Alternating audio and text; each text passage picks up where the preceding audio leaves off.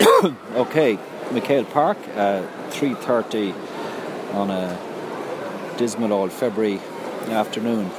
I'm just wondering, why did I drive down all the way across the fog-bound country to see that? That was poor, actually. I showed up, but I don't think Mayo did really. Very poor, very, very poor. With 5 minutes to go, there were people streaming out in McHale Park, and I can't remember when was the last time I saw that happen. And even though I'd always be one for staying to the bitter end, I think it's hard to blame people today. We were very, very poor today. Tyrone, I think, caved in a bit last Saturday night, and they obviously came with the intention of not doing that today. They were on top really from the off. You know, they got the first few points.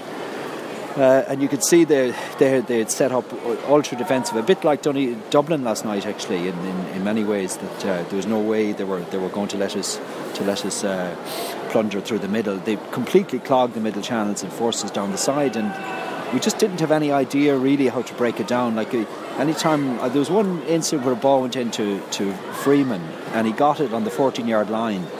And before you knew it, the ball had been worked back out to past the 50 again. And there was a lot of that, like we were passing, checking back, and lateral passes and back whiz passes and all the rest. We went for, I think it was somebody who said, nearly 25 minutes without scoring in the first half, which was fairly dire. And we looked in big trouble at half time. You know, we were 4 down then, and we were 4 down at the end. And we never looked like coming to grips with it. Even after Killian got the goal, was Killian, I think. I didn't see much of it, to be honest with you. And the way they carved us open repeatedly at the other end was a stark contrast to how they clogged us up going forward. I mean, we didn't really set ourselves up in any kind of defensive way, and every time they broke, they looked dangerous, and they have players who can do it, and the goal was typical of that.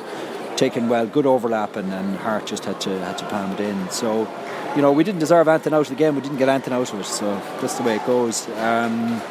You know, it's not the end of the world. It would have been good, I think, to have gone into this 3-week break with 4 points on the board. I think Division 1's going to be a complete dogfight. I was reading the other day, Eamon Fitzmaurice is saying he doubts that 6 points will be enough to guarantee your survival. And, you know, we've got 2, and we certainly need at least 4 more points, and we're going to have to battle for it. You know, bright points today. It's very hard to really say who was good. I'd be struggling now on a man of the match. I think it's very much easier to name players who didn't perform to any degree today.